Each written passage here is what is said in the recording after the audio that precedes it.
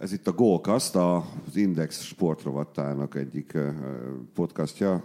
Futballal fogunk foglalkozni, a tegnapi diadalmenettel. Én azt mondom, hogy Luxemburg ellen egy 2-1 az egy nagyon jó eredmény. Tehát egy jóval technikásabb, jobban felkészített, hajtósabb, láthatóan lelkesebb csapattal szembe ilyen minimális vereséget elszenvedni, szerintem ez simán belefér. Első meccse volt a szövetségkapitánynak, ideges is volt, nem volt még meg az összhang a játékosok között, a csapatrészek nem mozogtak, hát a tolódást abban semmit nem láttam, pedig hát ugye Pintért ezt tudjuk, ez nagyon fontos. Szóval én elégedett voltam az eredményen, én ennél sokkal rosszabbat vártam, 3-4 gólt vártam, hogy annyit kapunk, hiszen azért itt sokkal többen laknak, mint Andorrába, és Andorra is el tudott minket verni. Szóval én nekem oké volt, itt van velem Sajó Dávid, Jó Gabi és Miklósi Gábor kollega, én Six vagyok, aki csak pofázik és vezeti a műsort, miért nem értek a futballhoz, csak beszélek róla. Szóval én elégedett voltam, mint laikus futballszurkoló, nem tudom, a szakemberek. Teljesen jogos, Six, hogy te elégedett voltál. Gyönyörű gólt kaptunk. Kikaptunk Andorrától júniusban, és Andorra sokkal gyengébb, mint Luxemburg. Tessék. És Andorra ellen nem rúgtunk gólt. Itt meg rúgtunk gólt. Tehát előrébb vagyunk. Tehát a haladás... Ott nem volt Nikolics, azt hiszem, ugye? Nem volt Nikolics. Figyelj, azóta Andorra óta hány stadiont adtak át? Kettőt? Épp tegnap egyet. Talán egyet? Ugye volt a haladás. Mi volt a másik? Mikor az Andorra meccs? Június eleje volt az Andorra. Hát akkor csak egyet csak a haladás. Azért az se rossz. Azt szerintem kurva jókor haladunk. Ez a baj, mert csak egyet adtunk át. Tehát, hogyha 4-et átadunk, akkor lehet, hogy 3-2? Egy 2-2. Remélem a főnök rászól, itt nagyon lassan megy ez a stadion átadás, akkor itt meg kéne gyorsítani a folyamatokat, mert minél több stadion van, annál több gólt rugunk, nagyon úgy néz ki. Nem? Igen, viszont annál kevesebbet nyerünk. Az is nagyon úgy kezd kinézni. Ne legyünk már úgy neprontók. Most tényleg egy szoros meccs, hát most érted? Most nem a brazilokkal játszott, olyan szarcsapatok, a Luxemburg. Ez egy komoly teljesítmény. Figyelj, azon rögtünk, nem, hogy a magyar válogatott most már tényleg kikapott minden kis csapattól, aki az európai fociban... Gibraltárt még nincs. Liechtenstein igen. Amúgy Liechtenstein volt egyszer egy 1-0-es meccsünk, ami nagyon szoros volt. Nyertünk? És San Marino. Nyertünk, de csak egyel. Akkor nem kell tényeket elfelejteni. Gibraltár, Liechtenstein és San Marino, ellenük még veretlenek vagyunk. Vatikán? De Gibraltárra még nem játszottunk. Vatikán? Nekik nincs egy hivatalosan csapatuk. Egy ideje nem indulnak. Mármint ők veretlenük velünk szemben. Vagy valami ilyesmi. Egyébként, hogy eszőt csinálni egy órán keresztül, ez egy nagyon jó adás lesz szerintem, hogyha végig gecizni fogunk. Nekem ezt tetszik. Szerintem legyünk inkább konstruktívak, és próbáljuk meg valamit találni. Most a meccset én nem láttam, megmondom őszintén, én csak ilyen jeleneteket, mert az Ázsia Express néztem előtte, én attól teljesen lefőttem, úgyhogy utána a meccs az egy... De ha láttatok már magyar válogatott meccset ever, amit nem mi nyertünk meg, akkor láttátok a tegnapi meccset is. De tényleg hogy ami Andorrában volt, csak szerintem az alatt még egyel, amikor még annyi koncepció sem látszódott az egészből, mint ami ott, hogy ott azért egy pár helyzetecskénk volt. Itt a második félidőben az sem volt. Oké, 10 emberrel kellett játszanunk, mert nagyon okosan Lovrencsics Gergő 2 sárgával egy barátságos meccsen kiállítatta magát az 53. percben, úgyhogy tessék, itt van. Hajt a csávó, igaz? Hajt, megkapja sárgákat, mert szívét, lelkét kiteszi, és neked ez sem elég. Ez annyira... Egyébként a Lovrencsics az pont egy hajtósabb csávó, csak az a baj vele, hogy nem a legokosabb játékosoknak kell ebbe szerintem, és sajnos rendszeresen ezt csinálja, hogy így begőzöl. A Lovrencsics úrnak üzenem, hogy én tudom, hol lakik Sajó, csak... De figyelj, Gabi, hogy a francba lehet, hogy ez a keret ez nem volt szignifikánsan más, mint az eddigi selejtezős keret. Na most nekem nem mondja azt senki, hogy azért, mert nem a Storkültot, hanem a Szélesi, akit egyébként lehet, hogy még ismer is pár játékos, hiszen Szélesi évekig volt válogatott. Szóval, hogy nekem mi a tököm lehet az, hogy nincsen felforgatva a keret, nincsen taktikailag áthúzva minden, rohadt gyenge csapat ellen játszunk. Taktikailag át volt húzva, mert 4-3-3-ban próbálkoztunk, ami a Barcelona játszik olyanban, meg ilyen nagyobb csapatok, kisebb csapatok, bocsánat. De Luxemburg volt az ellenfél. Tehát, hogy oké, már ott is profi játékosok vannak, nem a Hentes, meg nem az Ácsium, de olyan embereknek, akik tudnak futballozni, Európa-bajnokságon jártak, Európa-bajnokságon nyertek meccset, sőt, csoportból is tovább jutottak. Ezt rutinból kellett volna lehozni egy gólos győzelemmel. De, hogyha esetleg nem megy, mert rossz nap minden, akkor egy X. 1-1, vagy 2-2, tehát, hogy egy ilyen csapattól nem lehet kikapni. De az hallod, mondasz?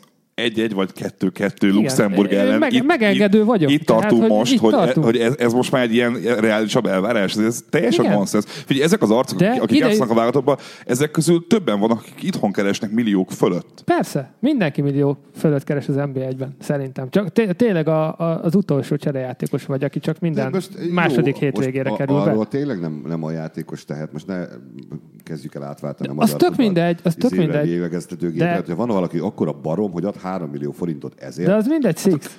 Én is elfogadnám. Tehát most én mondom, ha valaki esetleg akar igazolni havi 3 millió, én megyek. De hogyha fölveszed a címeres mezt, akkor azért mész ki, hogy nyerjél. Vagy legalább ne kapjál ki. Én nem láttam a meccset, de azt mondjátok már el, hogy mennyire volt motivált ez a 11 ember. Tehát látod rajtuk, hogy akarnak valamit? Nem. Küzdöttek? Nem küzdöttek. Lovrenc is küzdött. Próbálkozott, kiállították. De azért Lovrencisnek sem Cristiano Ronaldot kellett fognia, mert hogyha olyan embere van... Az igazság, hogy amit a Gábor mondott, pontosan azt fogja meg ennek az egésznek a lényegét. Eleve egy teljesen tökéletesen felesleges mérkőzésről van szó. Nem tudom, hogy most Luxemburg mire készült, illetve mi mire készülünk. Luxemburg minden csapat ellen készül, mert mindenki jobb náluk papíron. Én értem, csak miért volt most ez a barátságos? Mert hogy az van nyilván, hogy ilyenkor akik már mennek a VB-re, azok felkészülés. Általában kell, igen. Hát de mi nem megyünk VB-re. Azért volt az egész, mert ugye... Luxemburg megy VB-re? Majd még lehet, hogy lesz. Nem, az van, ilyenkor mindenki, azért válogatottnak, mivel 3 havonta vannak meccsék, vagy 2 havonta, ezzel nyilván össze kell, nekik is kell gyakorlási lehetőség is. Amikor ilyenkor vannak hivatalos barátságos meccsek, van, aki a VB-re készül már, és direkt csinálja.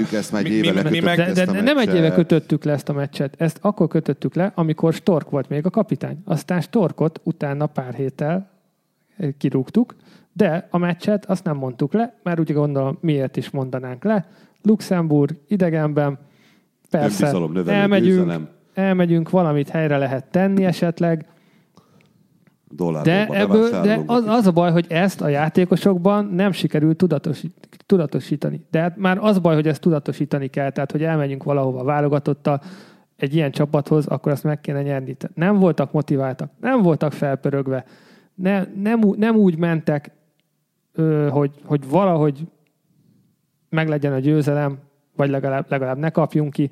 Tehát nem volt semmi. Tehát amikor teljesen hiányzik a tűz az egészből, az edzőből is hiányzott, egy megbízott kapitányból, meg a játékosokból is hiányzott. És belül se volt senki, aki segbe rúgta volna a többieket, de hát mondjuk sosincs, hogy vázz meg gyerekek. De figyelj, közben az van, hogy ez a meccs még az MLS-nek is egy nyűg volt, mert ha jól tudom, ezt a meccset átrakadták egy nappal későbbre. Igen, úgy volt, hogy pénteken lesz. Igen, úgyhogy rengeteg szurkoló megvette a repjegyét, meg a szállását lefoglalta. Azokat ki is fizették, mert hogy önhibájukon kívül ment volna a kukába a pénzük. Hát, mindenkinek nyűg volt, de valamiért ide elmentünk ennek ellenére. Tehát nem elég, hogy leszoptunk Luxemburgtól, hanem még fizettünk is érte. Külön.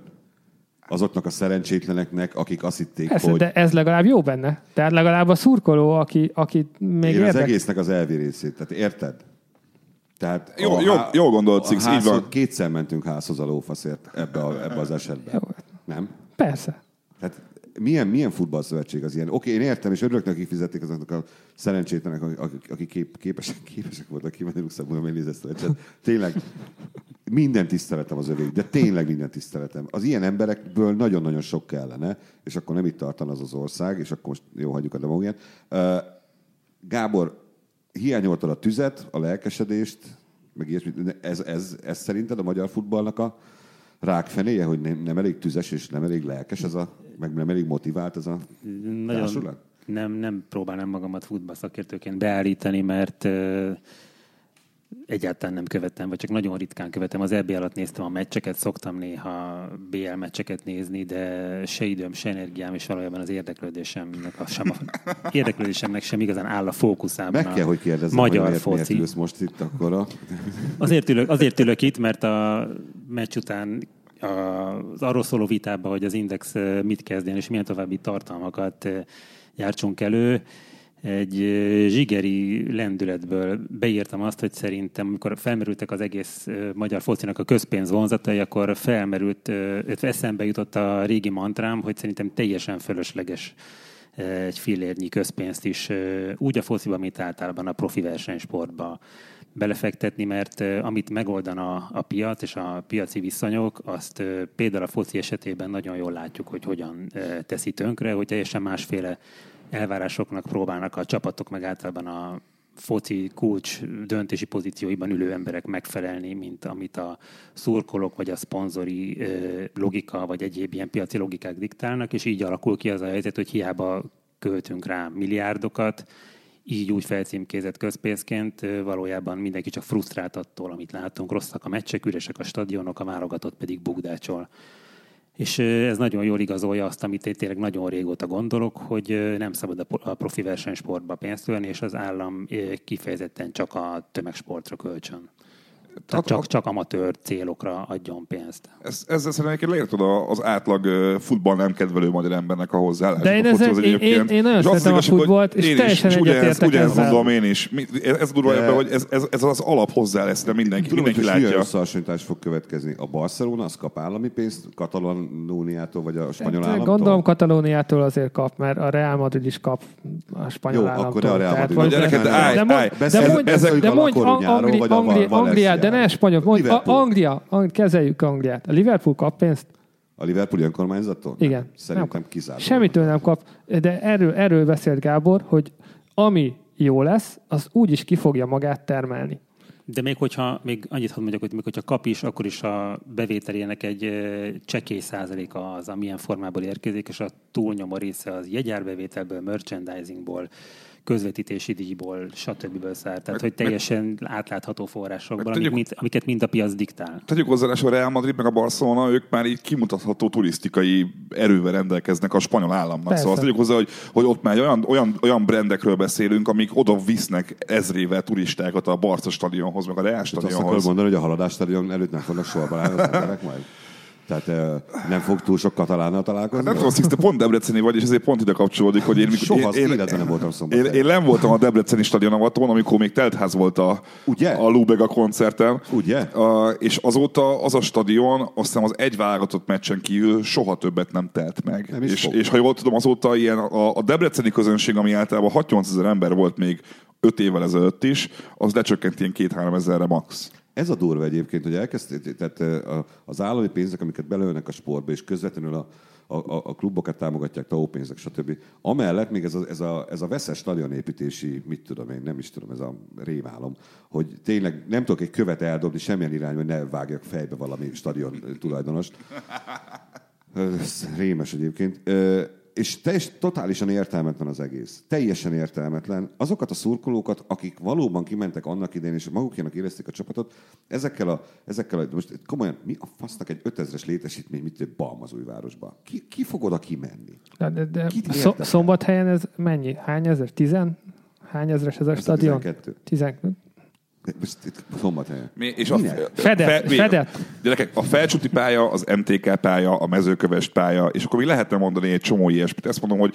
Sőt, mondok valamit, a kibaszott Fradi pálya, amit megépítettek, ugye az van, hogy azért az előző Fradi stadion, amit még a végén Albert stadionnak hívtak, az se volt szar, és azt is, mikor volt még a fapados Fradi pálya, amikor azt átépítették, apám mindig ezt meséli, az volt egy öreg stadion igazából. És nézd meg azt, hogy felépült egy új Fradi stadion, ami a tuti, hiszen Fradi meccsen mindig kurva sokan vannak, és mi történik? Mikor van teltház Fradi meccsen? Amikor visszaengedik az ultrákat a stadionba. Az egész teljesen ellenkezőleg sült el. Aztán, hogy azt gondolta a kormány, hogy mi leszünk a kedves gazdag pénzes bácsi, aki most mindenkinek a hobbiába beletol egy csomó pénz, mert itt van szép stadion Balmazon, Mezőkövesden, Debrecenbe. Na ettől már még több ember fog meccsre és pont, hogy nem, mert az emberek, meg a szurkolók, ők azt érzik, ezek az emberek a klubot szeretik, meg az érzést azt érzik, hogy le akarják őket fizetni, miközben a politika Liga teljesen 100%-ban beleette magát a fociba. Ma nem tudsz úgy elmenni egy magyar klubnak szurkolni, hogy ne azon röhögjél, hogy ja, te vagy a Izének a csapata, a Tellainak, te vagy a Kubatovnak a csapata, te a Deutsch csapata vagy,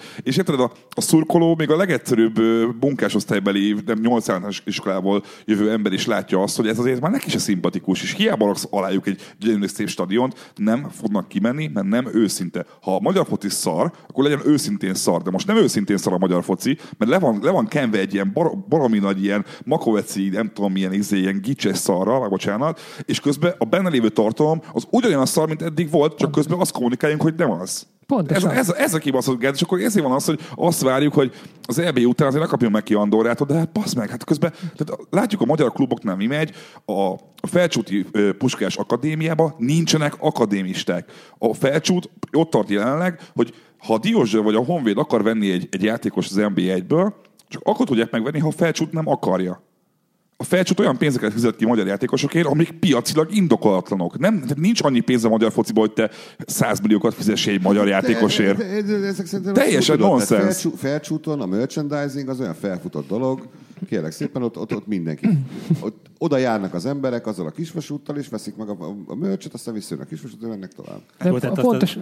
Azt azért tegyük tisztába, hogy az a pénz, amit a Felcsút fizet ezekért a játékosokért, majd pedig ezeknek a játékosoknak, az közpénz. Tehát, hogy azt nem a piacon termelik, azt az állam adja, mert a különböző állami szereplők, meg azok a vállalatok, akik tavoznak, azok szívességet akarnak tenni a megfelelő embernek. Ezért van ott ennyi pénz. És hogyha ez az államnak, meg az egész rendszernek ez a súlyosan piac torzító hatása nem lenne, akkor egészségesebb versenyfeltételek lennének, ami mindenkinek jó lenne, főleg a magyar focinak, meg ugye a szurkolóknak. Pontosan, pont itt az... Hány klub szűnne meg egyébként, hogyha állam nélkül? Kivonjuk az egészből, Gábor szerinted? Gabi? Az egész NB1. Tuti. Valahogy előtte is megéltek valahogy.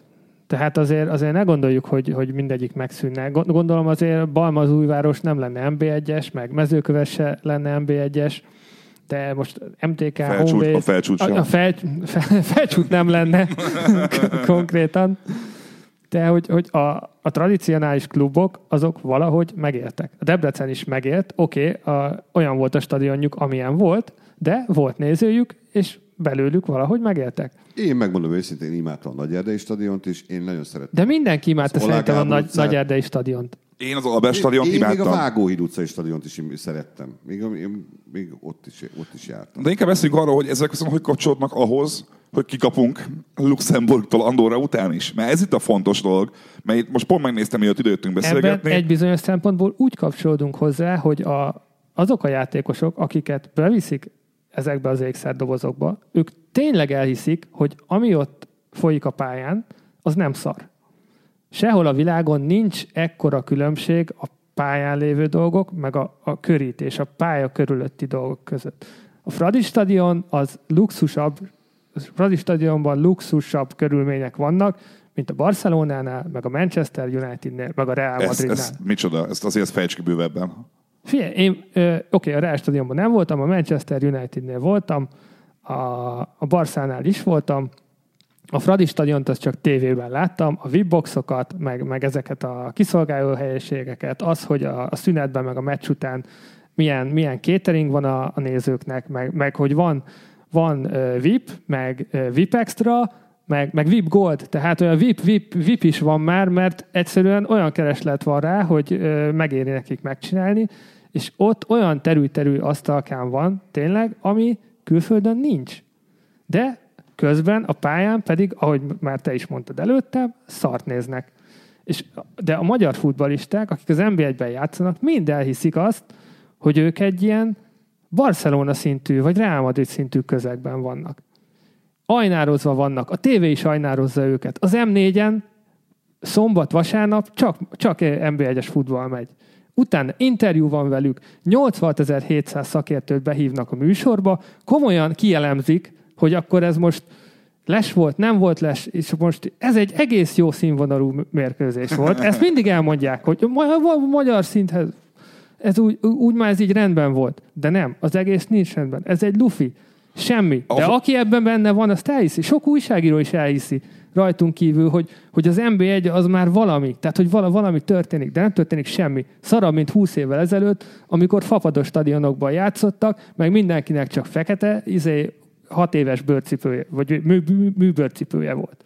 És amikor elmegyünk külföldre, akár ilyen helyre is, Luxemburgnak nincs futballja, de még mindig mindenki ezt gondolja.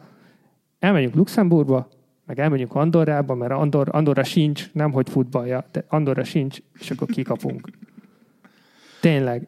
És az a baj, hogy olyan egyéniségeink sincsenek, mert hogyha lenne legalább 3-4 emberünk, aki azt mondaná, hátba veregetni a többit, te most kicsit erősebben.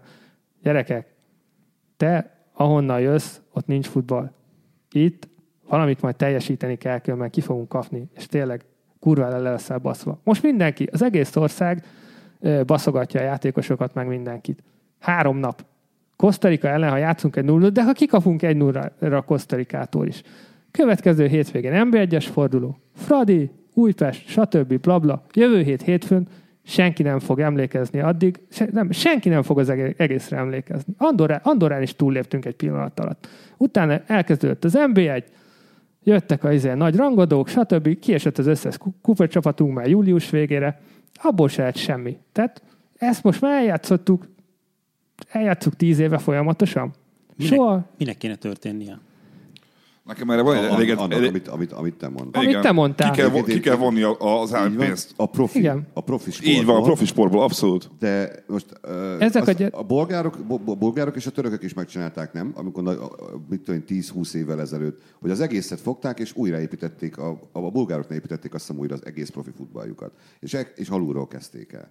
Nem mondom, hogy annyira kurva jól állnak. Jó szarok is egyébként. De nem olyan szarok, figyelj. Bulgária megverték Hollandiát, meg megverték Svédországot. Oké, nem jutottak ki ők sem a VB-re, de ezt a 2 csapatot csak megverték. Most, hogyha ezt a 2-t mi megverjük, hát mi lenne itt? Nem, az a durva egyébként, hogy tök jó, hogy a Lufit mondtad, és itt most Sixre nézek, hogy te elnézzel Six, hogy mennyi volt legutoljára az NBA1 közvetítési díjainak az ára? Valami elképesztő. Valami 4 milliárd forint körül, ugye?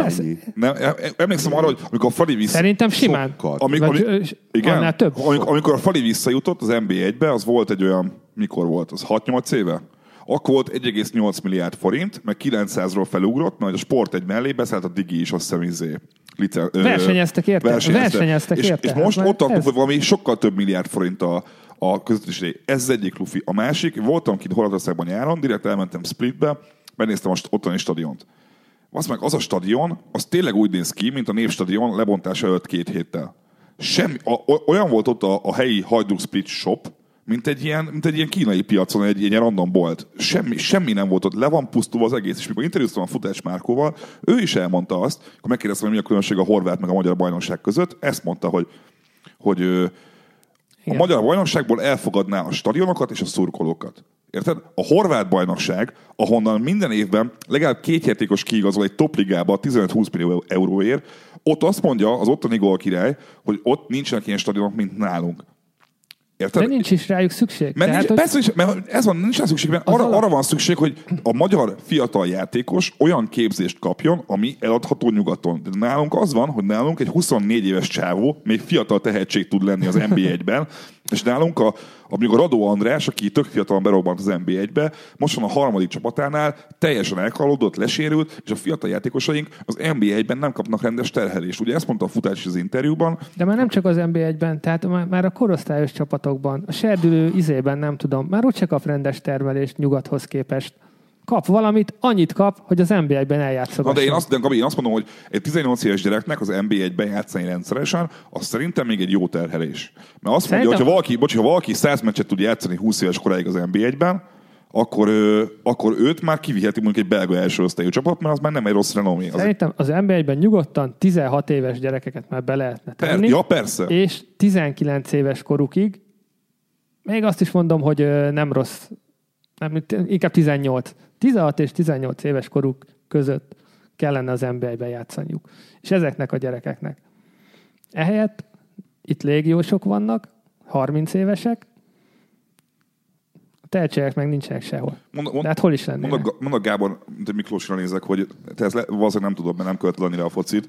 mostani NBA-ben egy olyan szabály, hogy minél több 21 év alatti játékos játszhatsz, azért te kapsz az MLS-től pénzt. Ergo azzal serkenti a klubokat az MLS, hogy sok fiatal magyar játszon, hogy az pénzzel honorálja. Találd ki, melyik csapat az, ahol a legkevesebb 21 éven aluli játszott idén. A szemed villanásából láttam, hogy ez a felcsút lesz. Igen, ez kicsit egyszerű, erre egyszerű.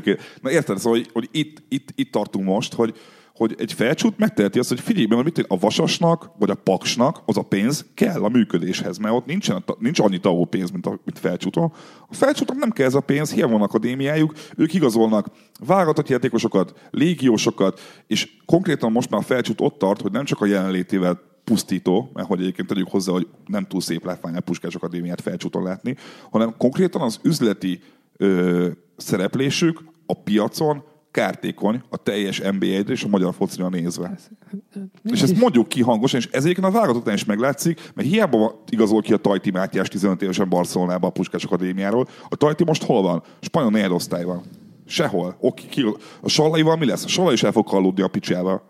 Persze. Hiába, lesz még 18 csapata, körülbelül 30 éves koráig, keres egy kis pénzt, azt ennyi volt. Annyit mondok, hogy Filkor Attila. Tessék. Ő is volt csomót külföldön, Milánba, Interben, csak nem játszott semmit. De ezt mondom, hogy itt a fiatal srácok, én tudom, öcsében keresztül sok ismerősöm van, és tudom azt például, hogy most egy fiatal szerződéses magyar focista olyan fizetést kap, mint minél együttvéve. Igen.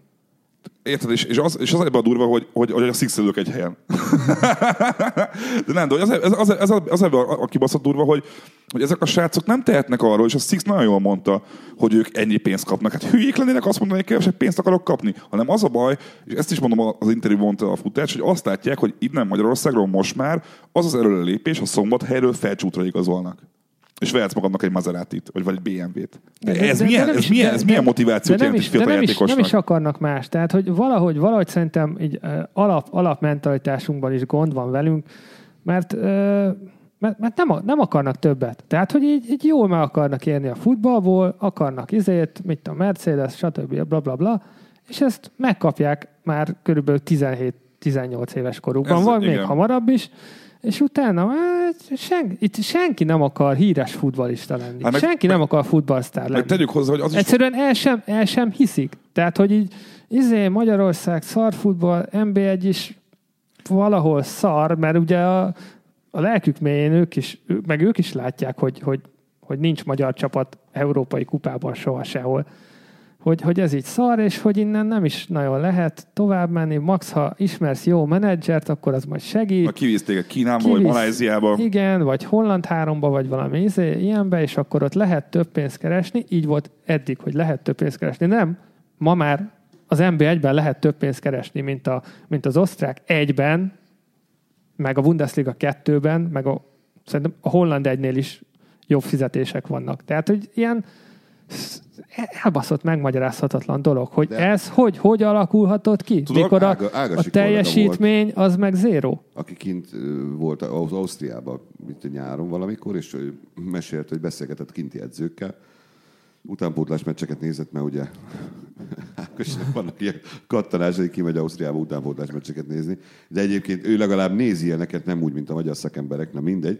És beszélgetett edzőkkel, kint dolgozó edzők, hogy miért nincsenek magyarok. És azt mondta, hogy nem azért, mert nem férnek be, mert vannak tehetséges magyar futballisták, hanem azért, mert az osztrák klubok nem tudják őket megfizetni. Inkább vesznek valami szerbet. Vagy berakják az osztrák gyereket. Vagy berakják az oszkár gyereket, igen. Lehet oszkárnak is hívják. Amúgy az Ausztria azért is jó példa egyébként, mert hogy a másik én ilyen saját elméletem, amit egyébként tapasztalok is, hogy ugye a sport, tömegsport, vagy a profi tömegsport, vagy a foci, jó, hülyeséget mondom, lényegszerűen akkor a foci, az mindig is az alsó osztályoknak volt a sportja. Egy szegény jó, ebből a szempontból profi tömegsport a futball, mert azért futballozni figyelj, mindenki... Jó, ez most fölösleges. Azért, most már azért... Jó, a jégkorong sose lesz a tömegeknek a sportja, és a gyermekeknek a sportja. Na, ezt akartam mondani, hogy igen. De nem véletlen, hogy meg kell venni a korcsolyát, a botot, de figyelj, a foci mindig is a szegény emberek sportja volt, mert onnan egy szegény tehetséges gyerek, nem kellett hozzá semmit.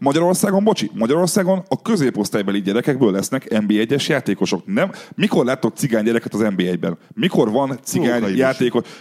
Van, bazd meg, nem tudom, a 12 csapatból talán egy-két játékos játékos. 25 éve vonultak vissza. Hogy nézzétek meg, hogy egyszerűen a magyar szegények közül el tudnak jutni odáig, hogy focisták legyenek. Pedig Balogh Norbert volt azt hiszem a Debrecenből pont, aki egy cigánysoron nőtt fel, nagyon rossz körülmények között, nem is a legtehetségesebb gyerek, de rajta látszott az, hogy megrohadt a pályán, most kijátszik Palermóban, ha játszik egyáltalán, de ő legalább ki tudott jutni. A Gerazoli ugyanilyen volt, aki pécsi ragasztós utcagyerekként egy zseniális játékos lett. Nálunk az van, hogy maga a rendszer, az utánpótlás rendszer nem karolja fel azokat a szegény gyerekeket, akiknek nincsen pénzük stoplisra, mert az anyjuknak konkrétan az államszámlára sincsen pénze, hanem helyette az van, hogy a volt focisták gyerekei, politikusok gyerekei, ilyen-olyan középosztálybeli gyerekek, meg persze egy-két tehetségesebb arc esetleg a szegényebbek között, de egyszerűen az van, hogy ahogy az osztrákoknál is az új tehetségek, azok a bosnyák bevándorlók, a nigériai bevándorlók, mert ők a társadalmi osztálynak az alja,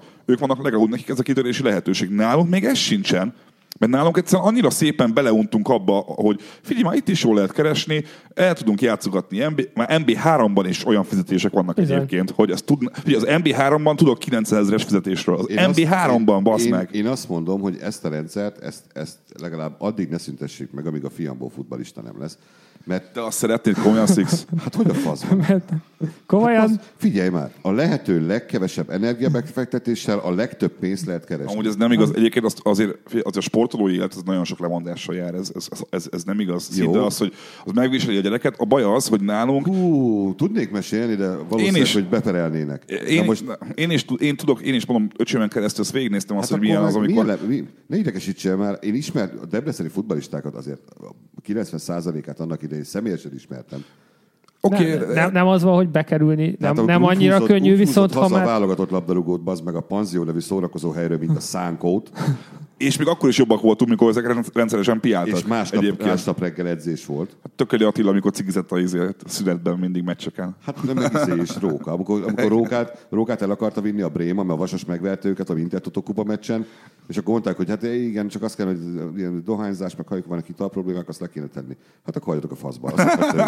Erről ennyi. Váci Zolinak jó volt. De látjátok, a Váci Zoli, meg ezek az arcok, ezek még tényleg a szegény osztályból jöttek. Ezeknek a foci volt az egyetlen kitörési lehetőség.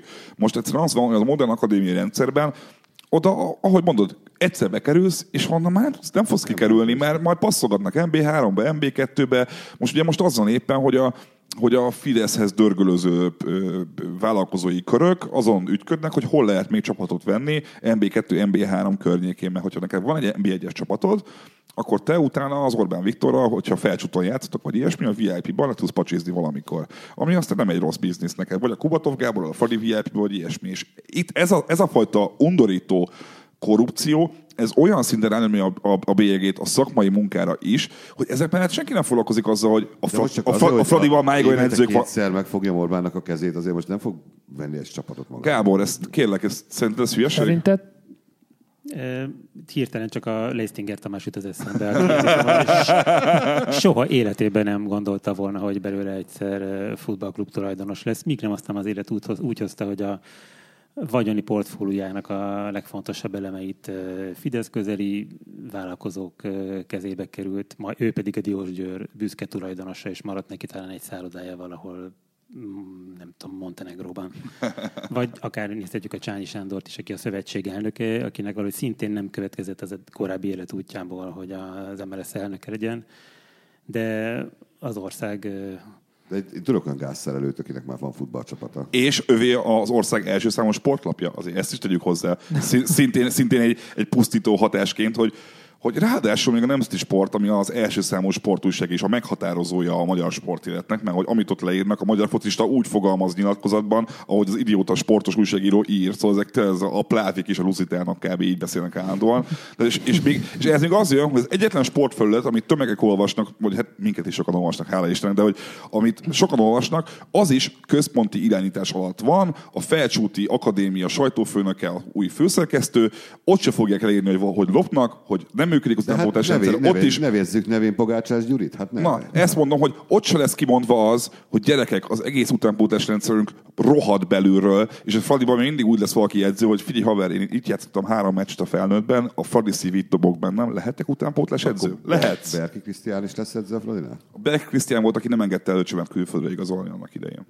Berki nem engedte az öcset. Nem, túl sok pénzt kérték. Ezért másik podcastnak lesz a témája szerintem. Mielőtt még belemegyünk nagyon a politikai vetületbe is. Még azt mondjuk el, tehát, hogy ez a közvetítési jogok megtalálta a pénzeket. Tehát azért akarunk, mert nagyon szeretik a hallgatók a számokat, meg én is.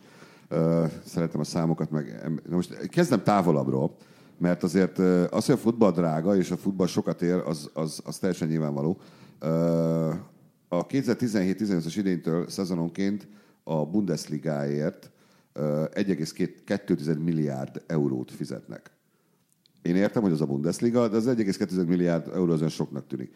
Ez lófasz ahhoz képest, hogy az angol bajnokságért, a Premier League-ért fizetnek. Viszont hát van nekünk ez a kis saját kis NB1-ünk. Az NB1-ben az éves szint az 3,9 milliárd forint, ebben igazad volt. A probléma ott van, hogy ezeket a szerződéseket nem egy évre kötik, hanem mondjuk 6-ra. És itt most 2022-ig vannak lekötve a mérkőzések, és hát addig ez egy ilyen mindennel együtt egy olyan 33 milliárd forintba kerül. 2012 és 2022 között 33 milliárd forintot fizet ki az állam a mi pénzünkből a kluboknak, és ezt a klubok ebből a pénzből 84%-ban az NB1-es klubok részesülnek, ezt meg is kapják. Tehát nem elég, hogy TAO pénz, nem elég, hogy hanem állami hirdetések. Várjál, ez az MTV költségvetésének a része.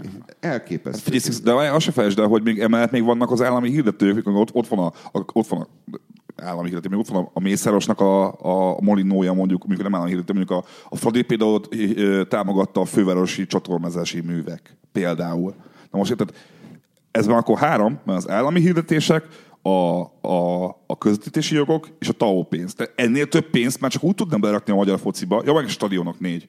Hogyha oda mennék személyesen minden focistához, és azt mondaná, hogy figyelj, itt van a haldokló nyugdíjasnak a maradék pénze, mostantól ez is a tied lesz. Akkor mondok valamit, van egy ilyen, ugye, hogy adót nem kell fizetniük a játékosok után, tehát most akkor megvan a következő.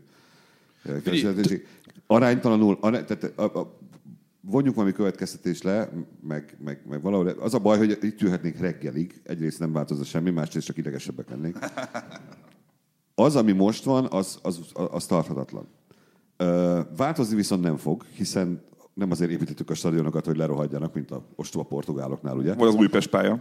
Még egy dolgot, még mielőtt levonnánk valamit. Még azt el szeretném mondani, hogy még lehet, hogy ezek is beleférnének. De az, hogy itt Magyarországon, és nem 5 éve, nem 10 éve, hanem nekem kortársaim, akik 10 évesen játszottak csapatokban, és ők már a 90-es években arról beszéltek nekem, hogy az játszik a csapatban, 14-16 éves gyerekekről beszélünk, akinek a szülei az edzőt tudják támogatni anyagilag. Itt meghalt az egész. Szóval innentől kezdve szerintem nincs is értelme semmibe belekezdeni, mert hogyha utánpótlás szinten nem tudunk annyira korrektek lenni, nincsenek annyira korrekt edzők, hogy legalább amíg be nem kerül az első csapatba a gyerek. Tehát, hogy addig ő ne akarjon nyerészkedni rajta, akkor mindent elfelejthetünk. Nem fogunk fejlődni sehová. Nem. Tehát itt az Index Goalcast stábja a helyzetet kilátástalannak, és látja innen. Viszont abban azért megegyezhetünk, hogy azért egy Andorra elleni vereség, egy Luxemburg elleni vereség után Feröer-szigetek 0-0. Feröer 0-0. Tényleg már csak az, hogy Gibraltártól kikapjunk 2-0-ra, ahol viszont valóban még a matróz és a kikötői összeszedtek ilyen nagyon régi. Nem, mert hogy így találtak mindenféle a világban olyan profi futballistákat. Van pár egész neves játékosok is, akiknek Gibraltárhoz köthető valami, vagy Angliához valami kötődésük van, és honosították, igen, és ők játszanak náluk.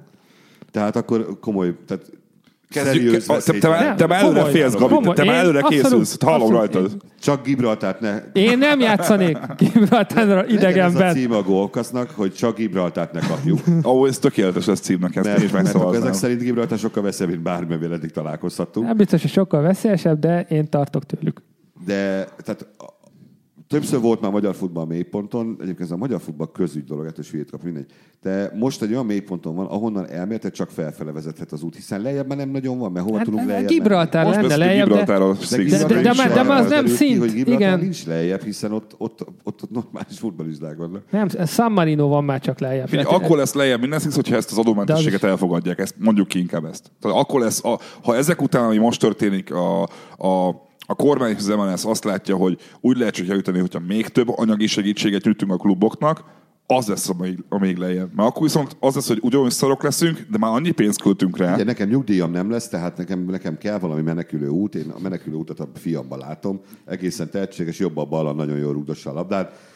Úgy tudom, hogy a klubokban csak meg kell kenni az edzőt, és rögtön játszik a gyerek a csapatba, úgyhogy innentől kezdve, és hogy ha bekerül az akadémiára, akkor ott van, onnantól kezdve jönnek a TAO pénzek, itt kezdve mindenkire mutatom, hogyha összerakta a Benedeknek a karrierjét. De majd, ha a felcsúdla akar igazolni, akkor szegény gyereknek rossz lesz, mert nem mehet máshova. Ha a felcsúd azt mondja, hogy stop, akkor nem kell, majd a FIFA-ba kiéli az ilyen mindenféle tehetségét. De pont ebben van. Itt ebben pénz van, én nekem meg kell élni valamiből. Ebben van az egyetlen lehetőségünk, amit most Dávid mondott, hogy el kell innen menni, de 16 évesen már nem lehet, mert a felcsút azt mondta, ahogy az öcsédnek is a Fradi azt mondta, hogy külföldre csak bizonyos összegért. 10-12 éves korban a gyerekeinknek ki kell kerülniük külföldre, és csak legközelebb visszajönni, amikor behívják a válogatottba. Ez egy olyan mondjuk 8 évvel, 6 vagy 8 évvel később. És addig magyar futballhoz köthető személlyel se találkozzanak. Tényleg. Kapcsolja ki az internetet. Szociárussal se. Akinek kapcsolata volt az NB1-jel, és ott külföldön felnőni, ott edződni, ott látni, nézni a többi profit, aki ott játszik. De ez ott dolgozni kell, az nem jó. De dolgozni kell, de azok a gyerekek, akik kikerülnek 10 évesen, még fognak dolgozni. Tényleg. Fognak, és így egyszer majd, ha lesz még egy olyan edző is, Dárdai majd hazajön 15 év múlva, akkor lehet egy válogatottunk. De NB1-ünk az nem lesz soha. Ez még mindig csak a válogatott problémáját oldja meg, tehát a strukturális problémát. Azt nem, azt abszolút nem. Annak szerintem annyi. Tehát, hogy... Hát én mondok egy hülyeséget. Azt lehet csinálni, hogy azt mondja az MLS, hogy figyelj, most akkor elköttünk 3 milliárd forintot arra, hogy minden NB1, NB2-es csapathoz holland és német edzőket hozunk. Mindenki ki van rúgva. Ilyet lehet csinálni? Az segítene? Utánpótlás szinten? Mert az edzők is gond van. Tudod, mi a baj? Egyrészt az, hogy lehet a műsoridőnk, tényleg nem kell gyúzulmozni. A másik baj az, hogy hozhatsz te ide bármilyen edzőt. De ezt tényleg hótacska, mert most gondolj, most tegyük föl, hogy Guardiolát, akit egy nagyon nagyra, direkt nem klopott. Utánpótlásra gondoltam. A nagy csapat az veszel, az tök mindegy. Szarból nem csinálsz várat, ezt tudjuk. Biztos, hogy Guardiolát, hogyha megkérdeznéd, mondaná neked 10 olyan edzőt, aki ezeket hozzátok ide nekem, ha az U14-hez, meg 16-hoz, meg 18-hoz, stb. Tehát ez az egészet lentről kellene kezdeni. A probléma ott van, hogy minden egyes futballakadémia, meg utánpótlás, az egész képzés, az egésznek a rendszere úgy van megcsinálva, hogy a helyi kiskirálynak érdekeltségébe tart. Tehát már ott az egész elkezdődik. Érted? Tehát a Debreceni Futballakadémiához is hoztak portugál szakembereket, nem tudom, milyen színvonalúak voltak. Fogalmam sincsen róla. Én csak azt tudom, hogy egy portugál futballszemlélet az más, mint a magyar futballszemlélet. Mi történt velük? Kicsinálták őket. Nem vagyok benne biztos, hogy annyira jók voltak, nem tudom megítélni. Azt viszont tudom, hogy itt kicsinálnak mindenkit, aki nem úgy csinálja a dolgot, ahogy te szépen itt ebben a magyar posványba, nyakig a szarban ülve.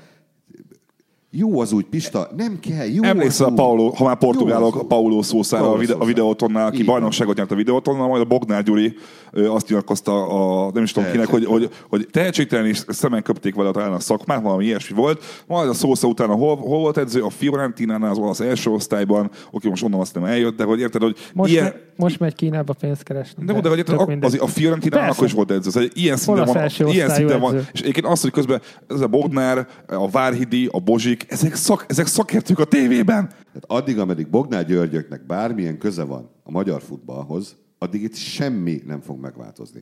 Addig, ameddig megnézed a magyar NB1-ről a műsort, és látod, hogy a műsorvezető ül, és kínlódik, hogy mondjon valamit, amivel nem bánt meg senkit, mert Baszki, itt az egyik miniszternek a csapata játszott, a másik miniszternek a csapatával. Én az állami tévében, hogyha most azt mondom, hogy ez egy kalapfos volt, akkor engem holnap kirúgnak innen. És hol lesz máshol munkád? Telefonálni fog.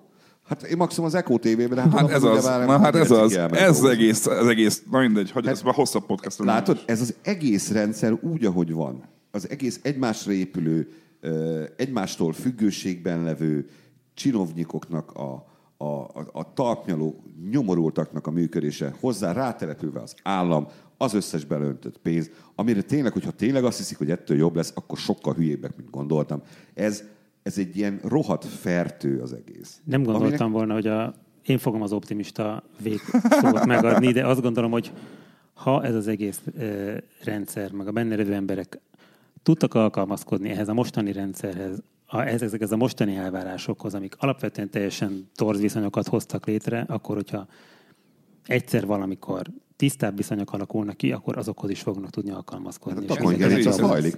Ez így van, nem? Gábor, ezt jól mondja egyébként. Hát de mikor lesz ilyen szerinted? Ha a Fidesz, egyszer leváltja valaki a Fidesz, nem tudom. De ez tényleg akkor lesz, amikor az államtól jövő pénzek megszűnnek. Pontosan. De teljesen. Kész. Kivonják. Még ami megvan, még abból is elvesznek. Nem tudom, elveszik a stadiont, mondjuk, és ők üzemeltetik másra, koncerteket csinálnak benne, vagy bármi. De mit fogsz a Pancho Arénában? Tudom, persze, csak felvetettem valamit. Minden hétvégén lenne 3 koncert a stadionunkban. Ez a kedvenc, amikor elkezdik a kommentelők védeni a stadiont, hogy de az építenek valamit, és kiadják más célokra.